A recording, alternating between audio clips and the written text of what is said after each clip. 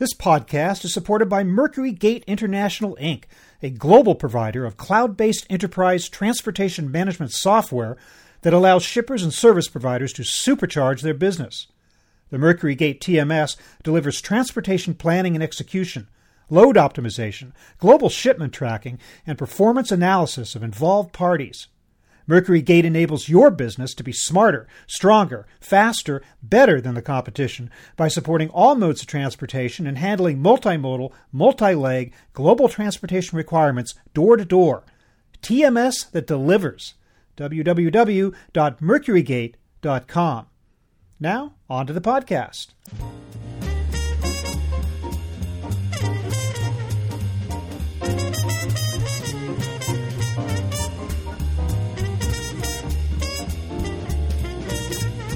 The drones are ready to launch, but the law is far behind. Hi, everybody. I'm Bob Bowman, managing editor of Supply Chain Brain, and this is the Supply Chain Brain podcast.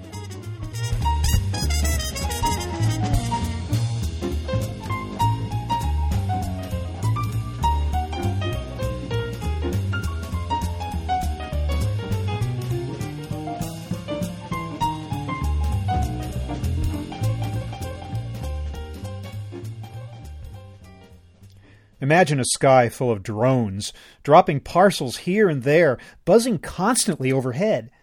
That apparently is the future of the delivery business. And Amazon isn't the only one with plans to fly product to our doorsteps. But so many details remain to be clarified, especially the legal aspects.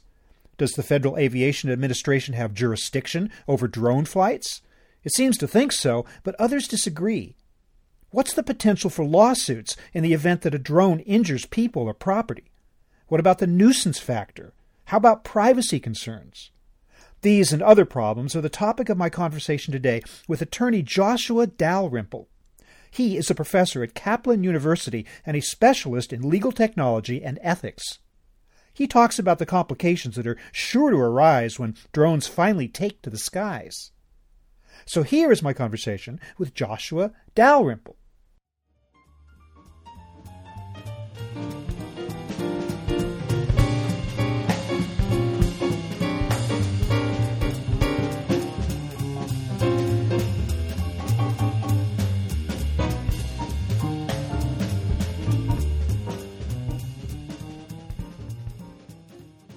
Joshua Dalrymple, welcome to the program. Thank you, Robert. I appreciate it. Thank you for being with us to talk about this issue of drones, which is really front and center these days for a number of reasons. I would like to hear from you first, from your standpoint on the legal aspect of this. What are the biggest concerns that are emerging with regard to the emergence of drones? Yeah, this is a huge issue right now in the law because it's new tech. You know, it's relatively an untapped market as far as laws go. And so the major issues that from the legal standpoint, that everybody's trying to handle are two. One, privacy. Of course, everybody's worried about these drones flying above their houses and taking pictures of things and how that relates to the public. And then two, safety. You know, nobody wants these drones falling out of the sky and damaging property or people. So that's kind of the two aspects of the concerns in the law. You know, those are kind of subcategorized between public use drones, people that go out and fly these things, or companies that do that, and then also government use, police forces and that sort of thing. And so the laws kind of center around those different areas. Maybe this one falls in under the category of public in your mind, from the standpoint of what we're interested in, that is the use of commercial drones.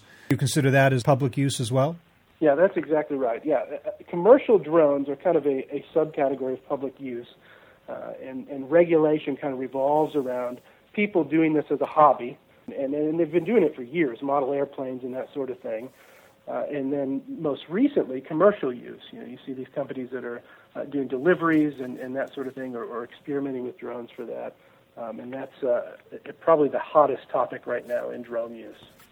So what is the legal landscape right now? Are there adequate laws out there to address the emergence of drones, or are we going to need to make some in order to handle this new generation of technology? I would describe the legal landscape at this point as contentious. I think that's the best word. The law is kind of split between state and federal regulation. And state regulation revolves around more privacy and law enforcement issues. So you have states that have come down on all sides of this. Virginia, in my state, has put a moratorium on drone use for law enforcement altogether until 2015. You have other states that have accepted drone use and they encourage development. I think Ohio is one of those states that does that. So they come down on all sides of the issue, but mainly law enforcement and privacy. Where you get into the commercial use that you're talking about, most of the regulation falls under federal law under the FAA. That's where it becomes very, very contentious. And a little bit fuzzy, too, isn't it, in terms of what jurisdiction and authority the FAA currently has over these vehicles? Yeah, that's the big issue, and that's where it becomes contentious is, the FAA says, they're concerned with safety. They want to regulate the skies to make sure these aircraft are not running into each other and not falling out of the sky and not endangering the public. Where it becomes contentious is a lot of people would argue that they've never had the authority to regulate unmanned aerial vehicles, which is what drones fall into that category. So the FAA says they've been doing it since 1990. The people who want to use the drones are saying, well, you may have been doing it, but you don't have authority from Congress to do that. There's no federal regulation that grants them that authority. And where it arises from is the definitions. They use a couple different laws. And in the definition section, everything related to aircraft has to do with piloted aircraft. And so the FAA is trying to use piloted aircraft regulations to regulate unmanned drones, and that's where the contention happens. Is FAA contending that there is a pilot, the only difference being that the pilot's on the ground? Or do we mean, by definition of a piloted aircraft, literally there is a human being in the vehicle? The definition section is actually talking about a human being in the vehicle. What the FAA says is more of a general statement about it. They say, essentially, we make no distinction, we govern the air. So if it's in the air, we can pass regulations or enforce regulations, really, to determine how the aircraft is used. In terms of definitions right now, is there a clear line between what constitutes a toy or a hobby-oriented vehicle and something else? That's kind of the problem, is the FAA has allowed hobby vehicles, and they've been largely unregulated. So if your neighbor kid wants to go out and fly his model airplane around the neighborhood, the FAA has not fined him or done an investigation if he crashes it or anything like that. And that's essentially what drones are, is advanced model airplanes. Because of, I think, media focus on drones as of late, the FAA has kind of waded into the fight and said, well, wait a minute, we're going to start to regulate.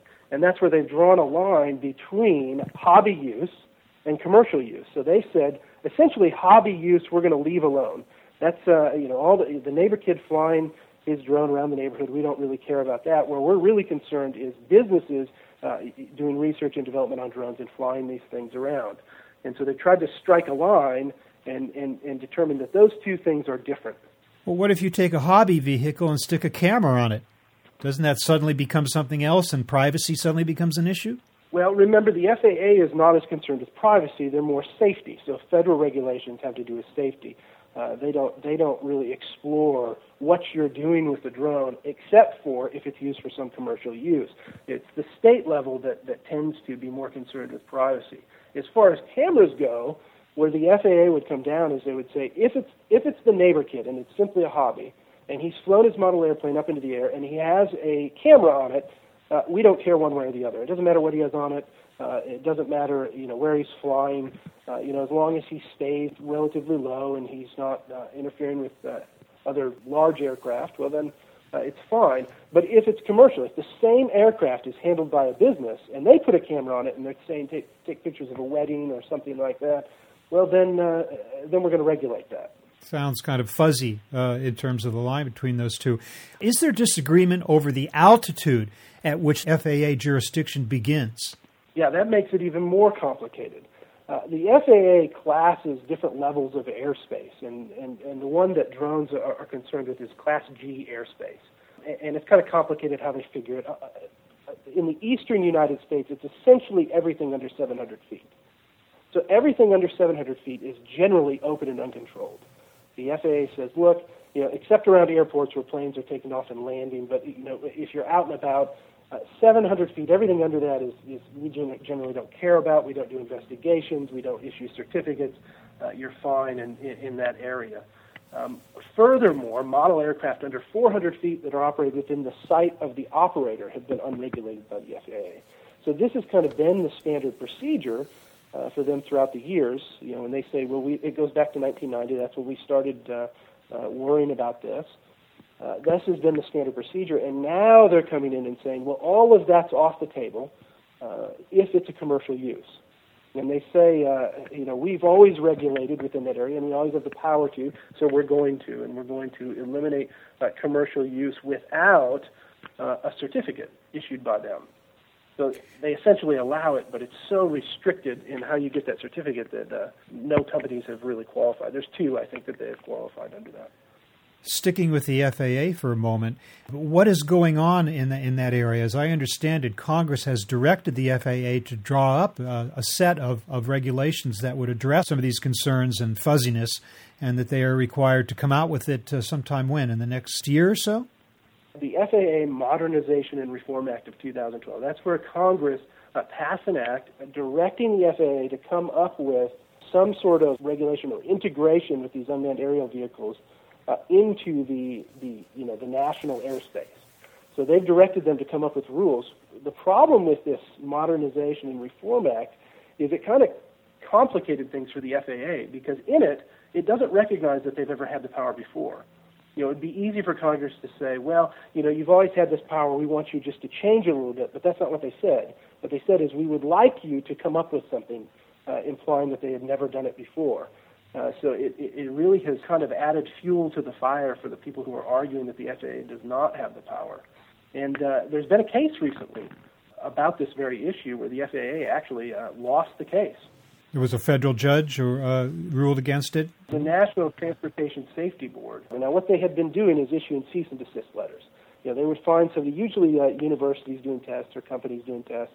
They would issue a letter that says, you have to stop flying the drones or else. Well, for the first time, they actually fined somebody $10,000. It was a fellow flying a drone over, I think it was the University of Virginia, taking some pictures for, I think, promotional items or something. And they fined him $10,000 in violation of the aircraft rules. And interestingly, they did not fine him for operating without a license or any of not having the proper certificates. They fined him for operating recklessly. They said the operating law is operating recklessly. So he took it to the National Transportation Safety Board, and they lost the first round. They issued an opinion. The court issued an opinion that essentially said all the things that we've just talked about, that they just don't have the authority to do it. It's never been granted by Congress. Now, at this current time, the FAA has appealed that decision, and everybody's waiting to see where the appeal will come down. Now, that guy had a camera on his. He was taking pictures of the University of Virginia Medical School, I think. Now, did that raise any issues from other regulatory areas? Were there any state or private challenges to him on the privacy front, in addition to FAA's concerns over safety and reckless operation? Yeah, at this point in Virginia, there's only a few laws that they passed. One is a moratorium on using drones for law enforcement purposes. Essentially, Virginia said, well, hold off until 2015 to figure out how we're going to do this, because they're worried about Fourth Amendment search and seizure issues and invasion of privacy. The only other law in Virginia that kind of relates to this is a hunting law, that you can't use a drone to harass a hunter, if they're pursuing game. So he was fine as far as state law goes with privacy issues, and furthermore, he was on private property, filming just what he was granted authority to film. So, he was well within his rights under state law. It was the FAA that had an issue with safety. But when it comes to state law, are we not looking at the possibility of a crazy quilt of state regulations that differ wildly over the use of drones, out of concern over privacy and the like? Yes, absolutely. Now, you'll have consistency over the safety rules as far as that goes. State level does not deal with airspace and takeoff and landing in airports and air traffic controllers and that sort of thing. That's all under the FAA. What you'll deal with at state law is what the purpose is of the drone If you're filming something, I think that's where you'll run into a patchwork of state law. This is not untapped territory for states. They've already got laws as far as who you can film in public and how that how that's done. Think of like wiretapping laws and things like that. The states already have a patchwork of laws dealing with that. For businesses that want to do this, if they're multi-state, just like many other laws, they're going to have to go through and do an analysis of each state that they want to operate in and make sure they comply with those laws.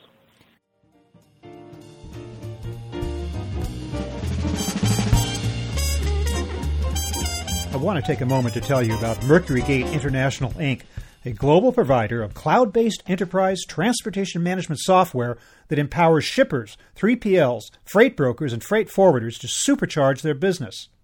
300 customers worldwide use the MercuryGate TMS every day to plan and execute their transportation, optimize loads across customers, track and trace their shipments, and analyze the performance of all parties involved. The MercuryGate TMS supports global multi-leg shipments using any mode, including parcel, LTL, truckload, ocean, air, rail, and intermodal from point of origin to point of destination. MercuryGate delivers software as a service and on-premise TMS solutions that can be configured to meet the unique business processes and workflows of shippers and logistics service providers, allowing execution of the most demanding freight movements. MercuryGate's single-platform TMS can be accessed with any web browser across the globe and allows for localization and personalization, as well as easy ERP, WMS, carrier, and customer network integration to tie together and strengthen your supply chain. TMS that delivers. www.mercurygate.com. Now, back to the show.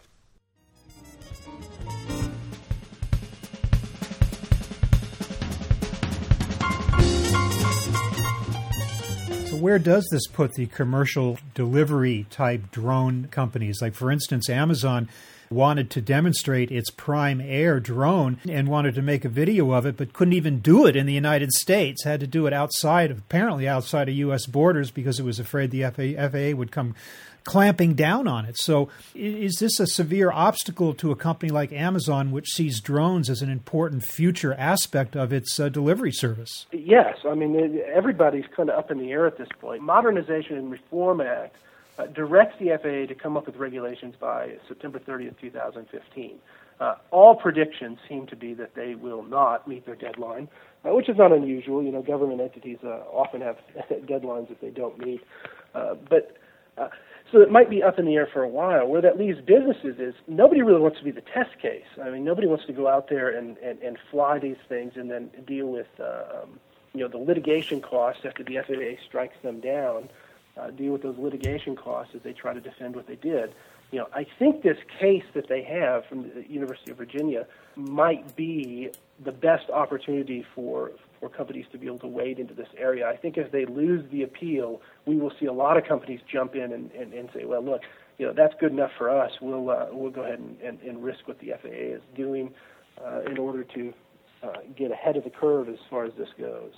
Do you think that future law will be able to distinguish between kinds of drones? Like, for instance, let's say an Amazon drone, which is not equipped with a camera, all it's doing is delivering a package. Therefore, you would think there would be no privacy concerns there and that the law would allow that over other types, or lawsuits might not be quite so prevalent. So is it possible that we could see that distinguishing in the future between different types of drones? Yeah, I think especially at the state level, you'll see a distinguishing type laws between ones that are operated with cameras and ones that are not.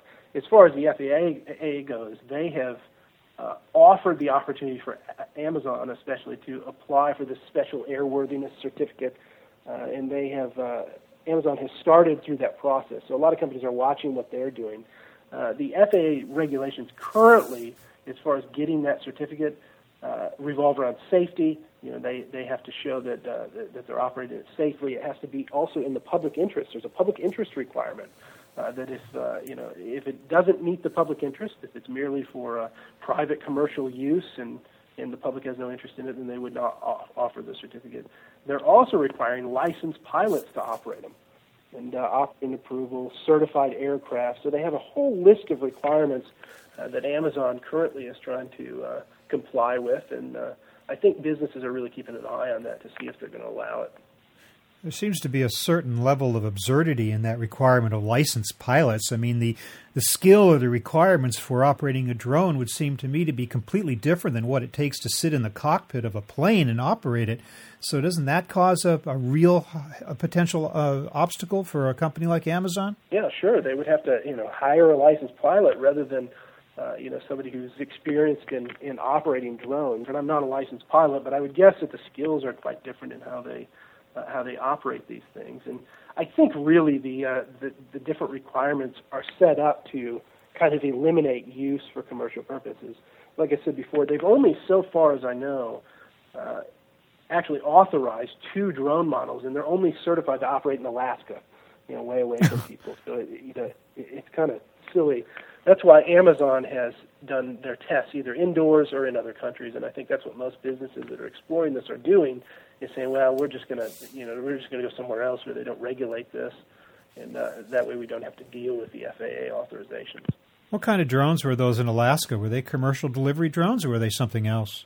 I don't know exactly what they were. One was associated with Boeing. Another was a different company, but I don't know what they're researching them to do. I'm curious about this test of public interest, too. I mean, you're saying that the mere providing of a commercial service by Amazon would not in and of itself constitute public interest. So what else would Amazon have to demonstrate in order to show that its service is in the public interest? Well, that's the thing. I think they're so general in their requirements. The FAA, their statement is simply, that Amazon needs to show why granting the exemption would be in the public interest.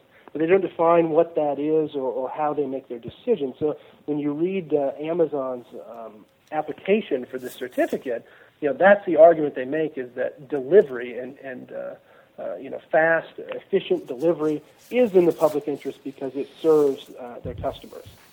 So that's the argument they're making. I just don't know that the FAA would buy that, and nobody really knows what they mean by public interest. So this airworthiness certificate really requires them to jump through a bunch of hoops, doesn't it?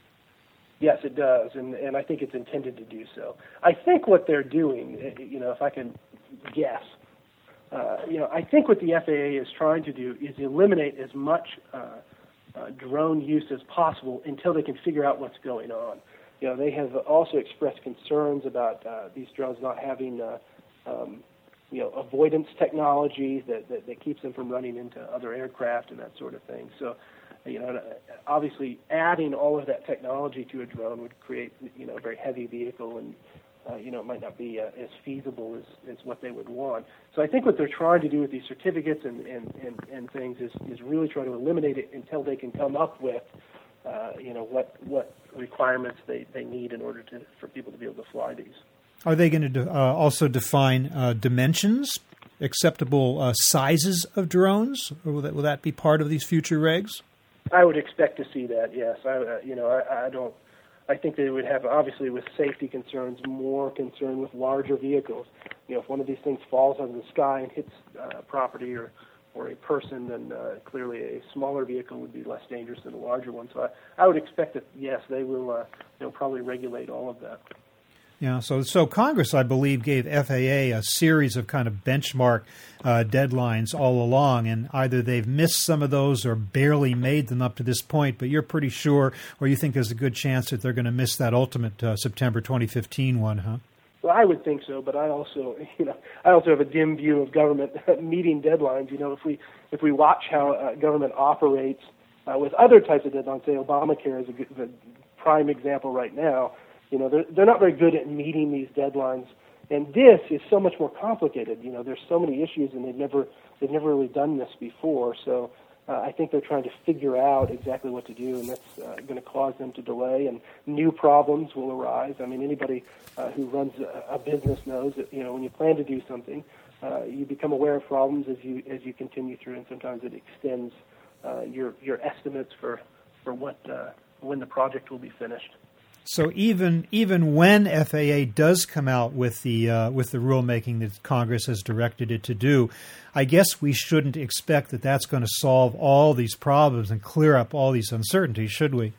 Well, I would think with any new regulations, no. I think it will cause a host of other test cases and lawsuits and things to really figure out what each of these things mean. I would expect the FAA to continue down the path that they've already chosen, is issuing as general guidelines as possible, and then trying to fill in the blanks afterwards. And then I guess you have tort law, you have private lawsuits that could emerge that have nothing to do with any of this. I can imagine that we're going to get a huge number of noise and nuisance suits or based on who knows what else. So I guess we should kind of buckle down for that too, huh? There are obviously other potential legal issues that arise under drone law, and civil suits is one. I think personally that civil lawsuits are probably a good way of handling drone issues. That allows more individualized protection for people. So, for instance, if your neighbor kid is flying his drone around the neighborhood and he drops the thing on your car, it doesn't do you much good if the FAA comes in and leads an investigation and fines him $10,000 that he pays to them and then eliminates his ability to ever operate a drone again. Well, that's great, but it doesn't pay for your car. A civil lawsuit, on the other hand, allows you to recoup damages from him for the damage that he caused to your property. And that's a much better solution, and doesn't require all of the government oversight.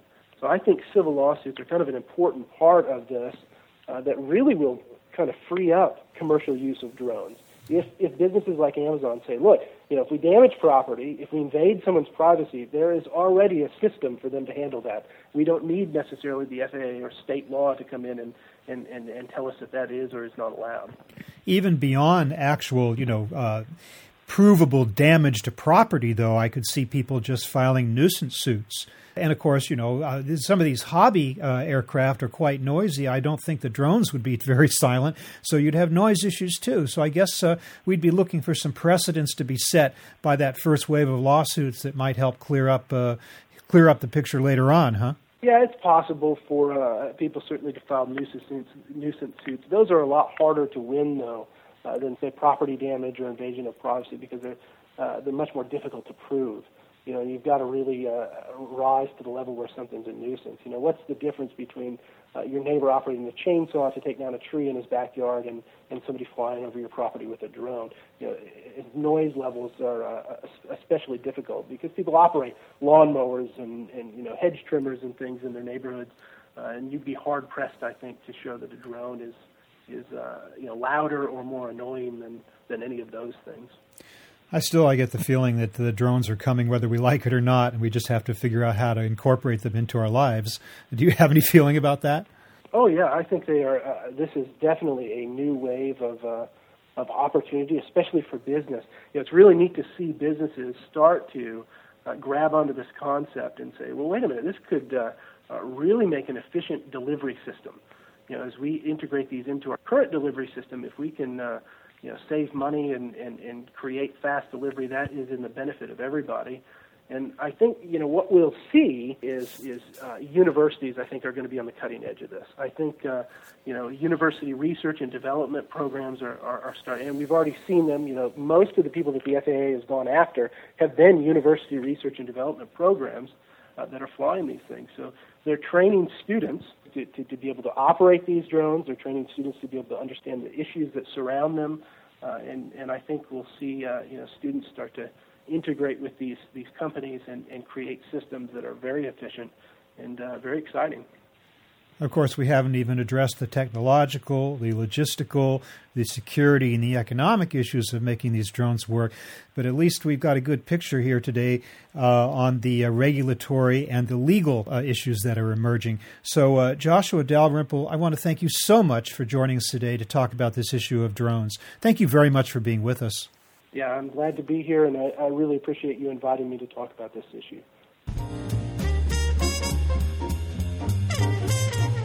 Before we go, a final word from our sponsor, Mercury Gate International, Inc., a global provider of cloud-based enterprise transportation management software that allows shippers and service providers to supercharge their business.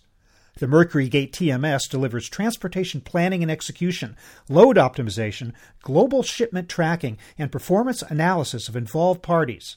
Mercury Gate enables your business to be smarter, stronger, faster, better than the competition by supporting all modes of transportation and handling multimodal, multi-leg, global transportation requirements door to door. TMS that delivers. www.mercurygate.com.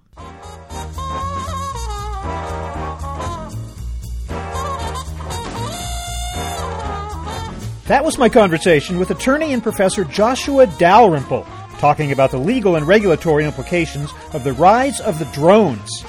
I'm Bob Bowman, managing editor of Supply Chain Brain. We're online at www.supplychainbrain.com, where we post a new episode of this podcast for streaming or downloading every Friday.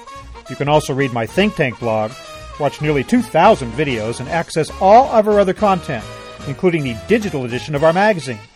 Look for us on Facebook and LinkedIn, and follow us on Twitter at SCBrain. And don't forget to check us out on iTunes. Just search for Supply Chain Brain Podcast. See you next time.